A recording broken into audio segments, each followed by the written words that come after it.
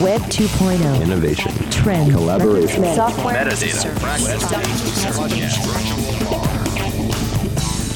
Got the world turning as fast as it can? Hear how technology can help, legally speaking, with two of the top legal technology experts, authors, and lawyers, Dennis Kennedy and Tom Mighell. Welcome to the Kennedy Mighell Report here on the Legal Talk Network. And welcome to episode 240 of the Kennedy Mighell Report. I'm Dennis Kennedy in Ann Arbor. And I'm Tom Mighell in Dallas. Before we get started, we'd like to thank our sponsors. First, thanks to TextExpander for sponsoring our show. Communicate smarter with TextExpander. Gather, perfect, and share your knowledge. Recall your best words instantly and repeatedly. Learn more at textexpander.com/podcast. We'd also like to thank ServeNow, a nationwide network of trusted, pre-screened process servers. Work with the most professional process servers who have experience with high-volume serves, embrace technology, and understand the litigation process. Visit servenow.com to learn more. In our last episode, we discussed summer reading, how it is changing, and some of the books we plan to read this summer. In this episode, we go back to our roots. I mean, after all, this is a podcast on legal technology with an internet focus, and we do indeed focus on the internet, more specifically on the major annual report on the state of the internet. The numbers from this report might surprise you. Tom, what's all on our agenda for this episode? Well, Dennis, in this edition of the Kennedy Mighell Report, we will indeed be discussing the 2019 State of the Internet Report from analyst Mary Meeker. In our second segment, we'll talk about the differences between writing for the web and writing for print and Dennis's new blog first approach. And as usual, we'll finish up with our parting shots, that one tip, website, or observation that you can start to use the second that this podcast is over. But first up, Mary Meeker's 2019 State of the Internet Report and our highlights, the things that we took away from it. Every year since 1995, that makes this the 24th report.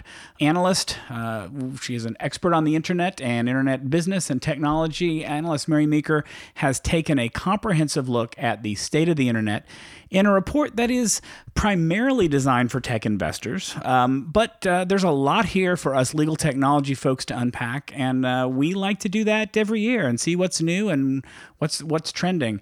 Dennis, what jumped out from this report for you? Well, the first thing for me was that there are 70 million people listening to podcasts in the United States. Indeed. And I think we need to bring this up, Tom, at our contract negotiations time this year with the Legal Talk Network. So we know you're listening, Ed and Cameras, and we hope you didn't fall off your mountain bike when we said that. I don't know, Tom. I think maybe we'll ask you to give a little background on the report and its importance and just the sheer number of slides in the report. Well, I really don't have much more to say about kind of where it started. Mary Meeker has been a venture capitalist and an analyst at a number of different firms. She's at Kleiner Perkins. She's now with a company called Bond. But since 1995, she has done a very in-depth analysis of internet trends, like I said, primarily for investors. So she's talking a lot about money. She's talking a lot about engagement with people on the internet. And she typically presents this at the Code Conference, which is an annual technology conference that goes on every year. So it's become a tradition. It's become something she does all the time. The other part of the tradition is the length of her report. This year, I believe the number of slides in the deck that I reviewed was 342, although I'm seeing somewhere it was 333. It's a lot of content. There's a lot to wade through. A lot of it is stuff that we're not terribly interested with on this podcast, but there's a whole lot there that is of interest. Dennis, you want to kind of get started on maybe what interested you? Yeah, so two things that I want to say is that first, I think this is a great place for those of us in legal tech with an interest in the internet to kind of see the bigger picture. And I also think it's a place where you can see some things that are happening elsewhere that will have implications for what we are doing and what we're thinking about. But I would say that the main thing, Tom, that jumped out to me is what I called the more than half numbers. So 51% of the people in the world, that's 3.8 billion, now are on the internet. 53%, more than half of internet users are in the Asia Pacific region. And digital payments are now 50% of transactions. So I think that it was an interesting year in that we kind of went over the halfway point in a number of significant areas, and it just sort of shows you how over time there's that sort of steady growth of the internet. And although I think in some ways we're getting to the harder part of the increase in internet users. So that was the big thing for me, that I just thought that more than half stats were really interesting. Well, and I think what we want to do is maybe go back and forth and give our top highlights that we found from the report. For me, the top highlight was the amount of internet use. Like you said, more than 50% of the population is on the internet. Internet use is up to a record amount. 6.3 hours a day people are on the internet. That's up from 5.9 hours a day last year. 10 years ago, it was only 2.7 hours a day. So if you do the math and figure out what started about 10 years ago, the rise of the smartphone, that has a lot to do with the increase in internet use.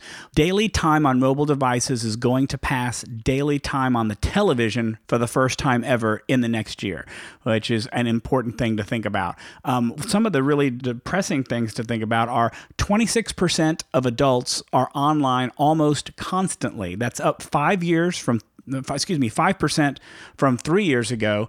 And for the 18 to 29 age demographic, that's 39% of people online almost constantly. Really a depressing statistic to think about it. But at the same time, Mary presents statistics that 63% are actively trying to reduce smartphone use, and parents are taking a lot more action to regulate their kids. She mentions, like we did in our episode on digital mindfulness, that platforms are rolling out apps on how to make better use of your time. And what's really interesting about the statistic is that even though time online and on the internet and our mobile devices is increasing, time spent in social media is actually declining.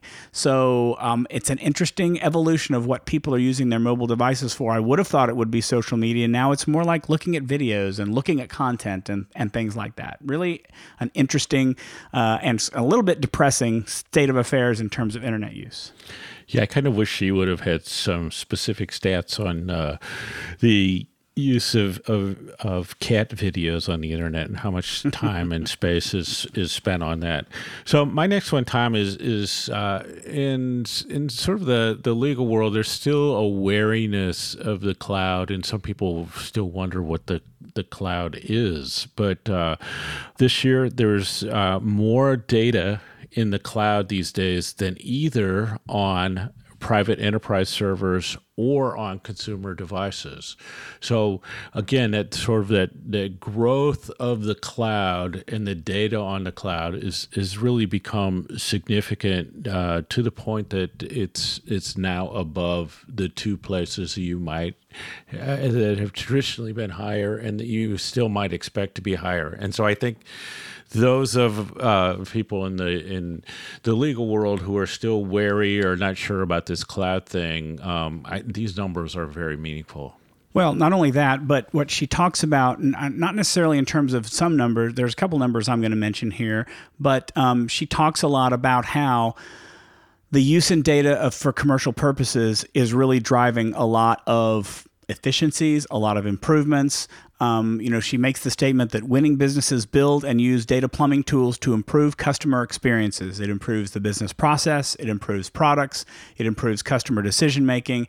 It eliminates inefficiencies. And then one of the quotes that I found here was from the CEO of a company called Looker, which was that data is now fundamental to how people work, and the most successful companies have intelligently integrated it into everyone's daily workflow. That's not terribly interesting, but the next statement, data is the new application, is an interesting concept to think about.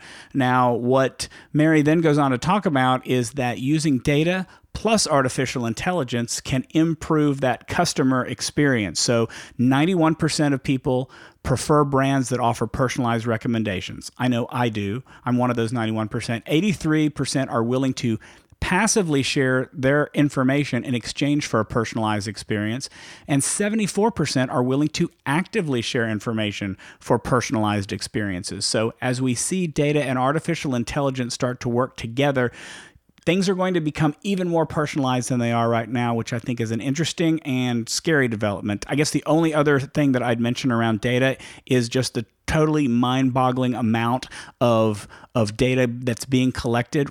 Right now this year, there's probably only around 5 zettabytes, which I forgot to even do the math about how many petabytes that happens to be, or whatever the next level is, but more than triple that is replicated all over the place. Just take that 5 zettabytes and multiply it by 3, and that's the number of copies you have, and that's going to increase by a factor of probably 40 in the next 5 years. The amount of data that's not only kept on people, but also replicated all over the place, and that's a tremendous thing to think about, and not a little bit scary. Well, especially for those of people in the e-discovery world, those numbers are very significant. The other big thing, another big thing is voice, and we've talked about that on the podcast a lot. But it struck me that there's 47 million Echo devices installed these days. And I know, Tom, you're going to mention that there are, of course, other products that do the same thing, but 47 million people who are, asking devices to provide them answers, play music, set timers, all sorts of things, really shows, the evolution of voice and how it's starting to become more and more integrated with our daily lives. Well, and I think that I will say that just like you mentioned, there are others besides the Echo. I think the Echo is probably far and away the best seller, but I'm imagining that when you think about the other devices that are voice activated or automated, you're probably looking at close to 70, 80, 90 million people or devices that are out there that are being used. The statistic that I found interesting was that Amazon, or the Alexa tool, now has almost 90,000 skills that have been written for it. So a skill is a service that it can provide, that it's going to read you about the weather, or it's going to help you add something to your to-do list, or it's going to help you go shopping at some website. 90,000 is a mind-boggling number to me, which seems both there's probably a lot of skills out there of varying quality and of questionable use, but the fact that there are that many people who are creating skills to make this tool more useful really shows that they think that there's some staying power with voice technology. Well, it's sort of interesting that we potentially are evolving to kind of like a new language or a new form of communication. That will be something to watch. And people, looking for things to study in linguistics departments may be able to find something there as well that could be interesting. So, Tom, in the past we've talked about the dark web, which is an area that's kind of unknown to me, certainly, but there's an even bigger area that's unknown to me, and that's online interactive games. And so this statistic was staggering to me. So 2.4 billion online interactive game players. So that's up 6%. I think it's one of those things where you need to step back and say, look, that's all going on, and that has an impact, right, on why people are watching TV and the time they spend on the internet and their devices. So there's this gaming going on, and at different times in the past, you look and say, well, if I'm marketing to certain groups, I need to go where they are and into their channels. So, like I said, that online gaming world is not a world that I'm in, but it could be for people who are in it. I think there's some really interesting potential. There's certainly, creation of digital assets and gaming property that has real world monetary value. So that I think is a trend that's worth watching and maybe really starting to explore more. Tom, I know you're sort of more into that online gaming world than I'll ever be, so you might have a thought there as well. Well, I am, but there's a difference in the fact that I go online to play specific games And what I think is the more interesting trend, which is not so much that people are gaming, but that so many people now are actually live streaming their game. So they get on, they decide they're going to play a game, and they want people to watch it. And there are audiences of people who will just go online to watch someone play a game. If you go on YouTube and you look for the live channels and say, I want to watch somebody playing live, you can do that right now on YouTube. Just go try it. There's a whole web tool that came up called Twitch that is just about, among other things, it's about gamers playing video live and online so you can watch them play. And I think this is where a lot of people are going. They're going online and they're in these video rooms. In fact, I'm going to switch my topic real quick. There's a lot of kind of subversive or groups that are trying to lay low beneath the radar that are using tools like Twitch, that are using tools like Discord, where they can go online and meet and talk about the things they want to talk about without a lot of scrutiny. But I think we're going to start to see more scrutiny of these tools over the next couple of years. One of the things that Mary's report also talks about in that vein is about how social media can amplify bad behavior, how the internet is starting to allow certain groups, conspiracy groups primarily, to become more homogeneous. Their beliefs are getting stronger over time. It's helping to polarize people into the groups they tend to identify with. But I think the sort of amazing statistic that she did offer in this area is that the number of fact-checking organizations increased 2 times just in the past 5 years. It was somewhere around 40 or 50, and now it's well over 100 fact-checking organizations, which, again, I hate to say that this report is depressing, but the fact that we're having to have so many people check the facts of what's going on really, to me, is disheartening, and I'm hoping we don't see that for too much longer, although I suspect it's something that's really here to stay. So, Tom, let's maybe kind of wind things up with our 2 more from each of us. And so the one I have is as it relates to images. And so I've noticed that to get audience and engagement with social media tweets, or social media posts, tweets, blog posts, that sort of thing, it's really important to put a photo or some kind of picture in it. So one of the stats I dug out of here was that at this point, 50% of tweets now have images, which is really interesting because it started out as this 140 character text thing. Now you're putting pictures in. Instagram is another way that people do photos. But the idea that you just type this quick tweet, now it's just more involved process. You're finding like a photo, or the photo is being pulled in from the link that you use. So this has actually made the Twitter a little bit more complicated to use, but it just shows how much that visual element and the requirement of images is coming into the way we communicate. Well, it really shows that a picture is worth 1,000 words, because instead of just showing a headline of the fires in California, you can see a picture of the firefighters. Instead of talking about thefts on the rise in a town, you've got a picture of somebody's doorbell, taking a picture of somebody stealing an Amazon package from their doorstep. What was interesting to me in the report was how she described kind of the evolution of some of these image tools and how they've changed. That Instagram evolved from just sharing pictures to data-driven discovery of images, to creating stories that would be stringing photos and videos together with a common theme, to now using images for commercial purposes. And similarly, Google Lens, if you remember, we've talked about that on the podcast before. It started out by just visual text processing, like scanning a barcode, to image identification, saying, hey, that's a dog. I recognize that that's a dog, to augmented reality, placing helpful context in real-time images, to what we see now. You can point your phone at a sign in a different language, and it will automatically translate that sign for you. And so just the things that images can convey and do for us now are changing at a very fast rate, and I think that's fascinating.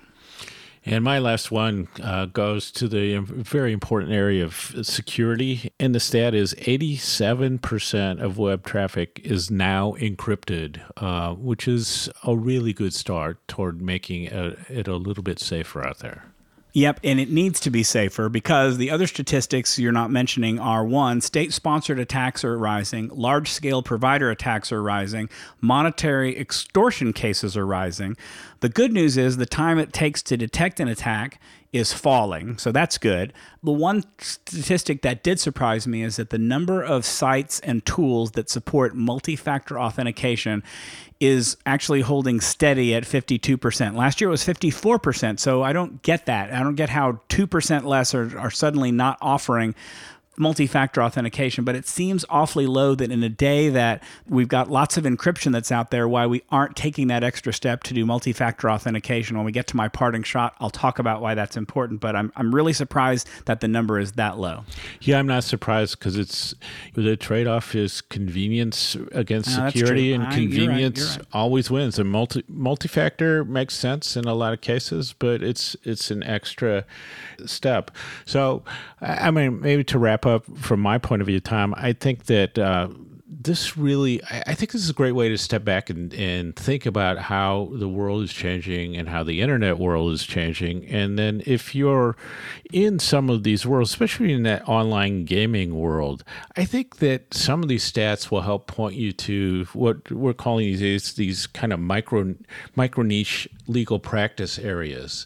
And so that may be one thing you can take from this. Another thing is you see things that you can learn about security, about the growing impact of voice and things like that. So I actually think that although, Tom, as you said, this report is geared more toward the tech investment world, it's really great information for all of us. Yep, totally agree. I really don't have anything more to add to that. So let's move on to our next segment. But before that, let's take a break for a message from our sponsors. Looking for a process server you can trust? ServeNow.com is a nationwide network of local pre-screened process servers. ServeNow works with the most professional process servers in the industry, connecting your firm with process servers who embrace technology, have experience with high-volume serves, and understand the litigation process and rules of properly effectuating service. Find a pre-screened process server today. Visit www.servenow.com. Text Expander is a productivity multiplier. Lawyers love Text Expander because with a short abbreviation or search while typing, Text Expander can produce cover emails for invoices or signing instructions, insert templates for consistent meeting notes, perform accurate date math on the fly, and instantly present things you retype all the time. Text Expander runs on Macs, iPhones, iPads, and Windows and works in any application. Visit textexpander.com/podcast for 20% off your first year. And now let's get back to the Kennedy Mighell Report. I'm Tom Mighell. And I'm Dennis Kennedy. I've been complaining to Tom, well, just a little bit, about how I'm thinking of never writing again for print publications. It just takes forever for your articles to appear, among other things. But probably more important is that there's so many differences between writing for print and writing for the web.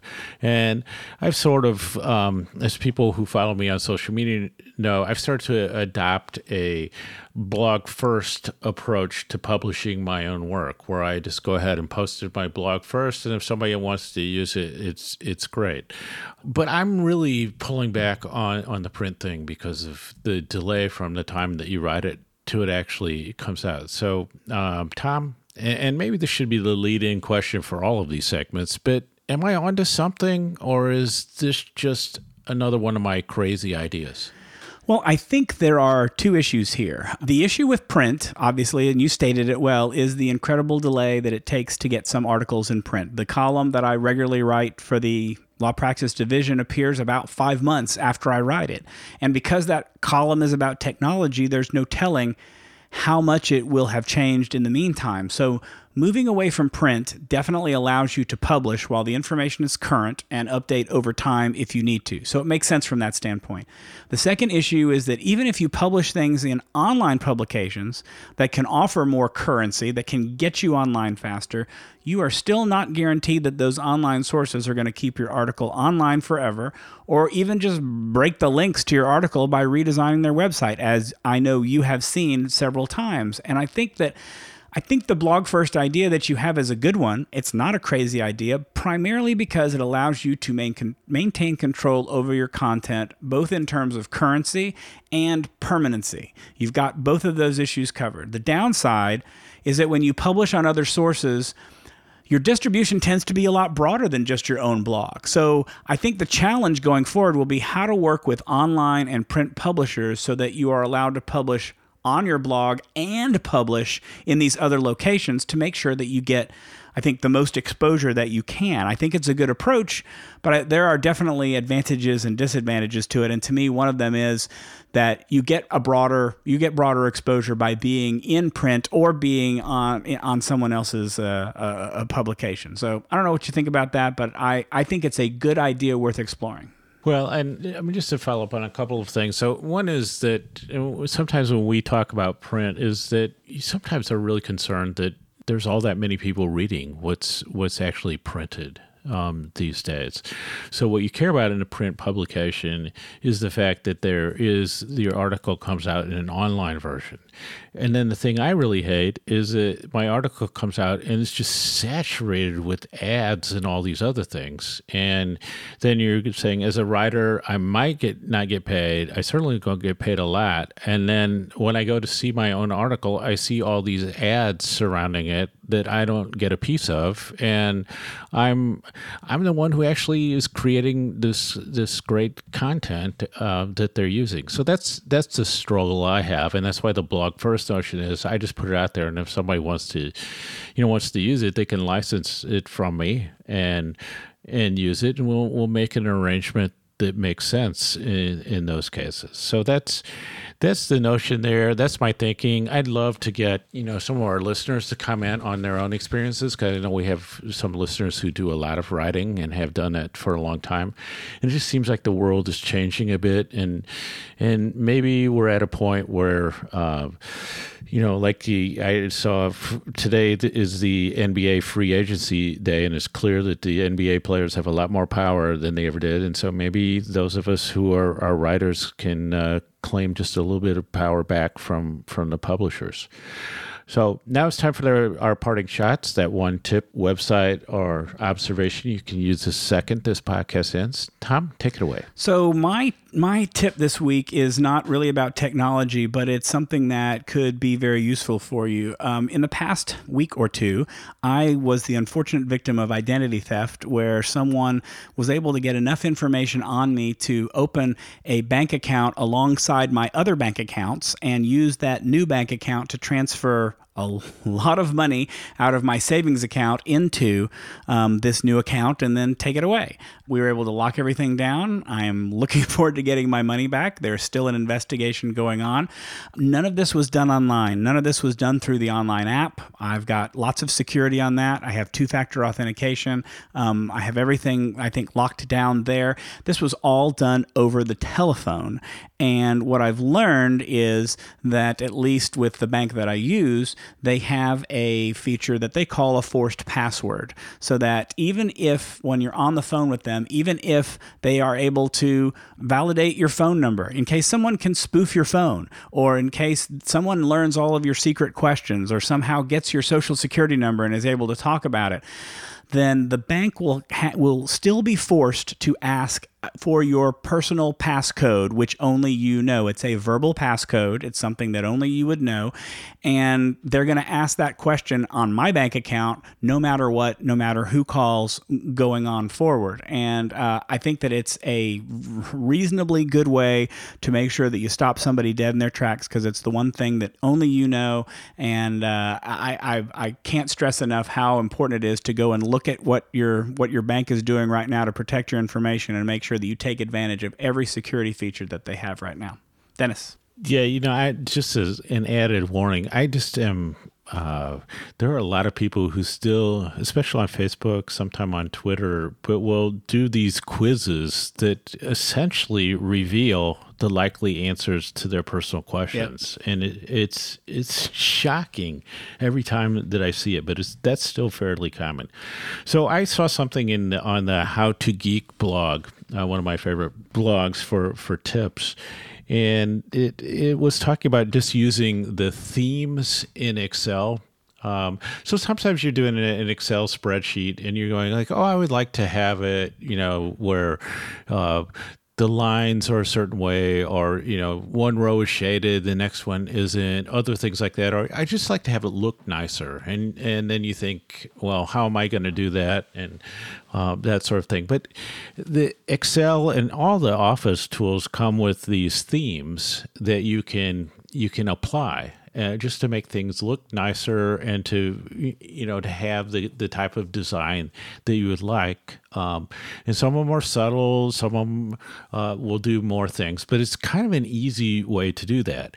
And that reminded me that they also come with templates. So sometimes when you're starting something up, you go, I like to do like a budget report or something, and there are templates and they're sort of pre-formatted and you can use those. And then the newest thing is it's coming across, certainly in PowerPoint, in Excel, and I don't know why Microsoft does this, but they give them different names. But in PowerPoint, it's like a design tool that will suggest what your slides should look like and give you about 8 to 10 different choices. I basically use that all the time. Yeah, that's a really cool feature. I love that. For my slides, because otherwise you're going like, I don't have to worry about centering things and all this stuff. I just go to that design thing and I pick the thing that once I get a consistent approach to all my slides. It will do similar things in Excel. I don't know that there's one yet in Word, but I gotta assume that it's going to be here soon. But really nice little tools just to make your life a little easier and your audience's life even easier. And so that wraps it up for this edition of the Kennedy Mighell Report. Thanks for joining us on the podcast. You can find show notes for this episode at tkmreport.com.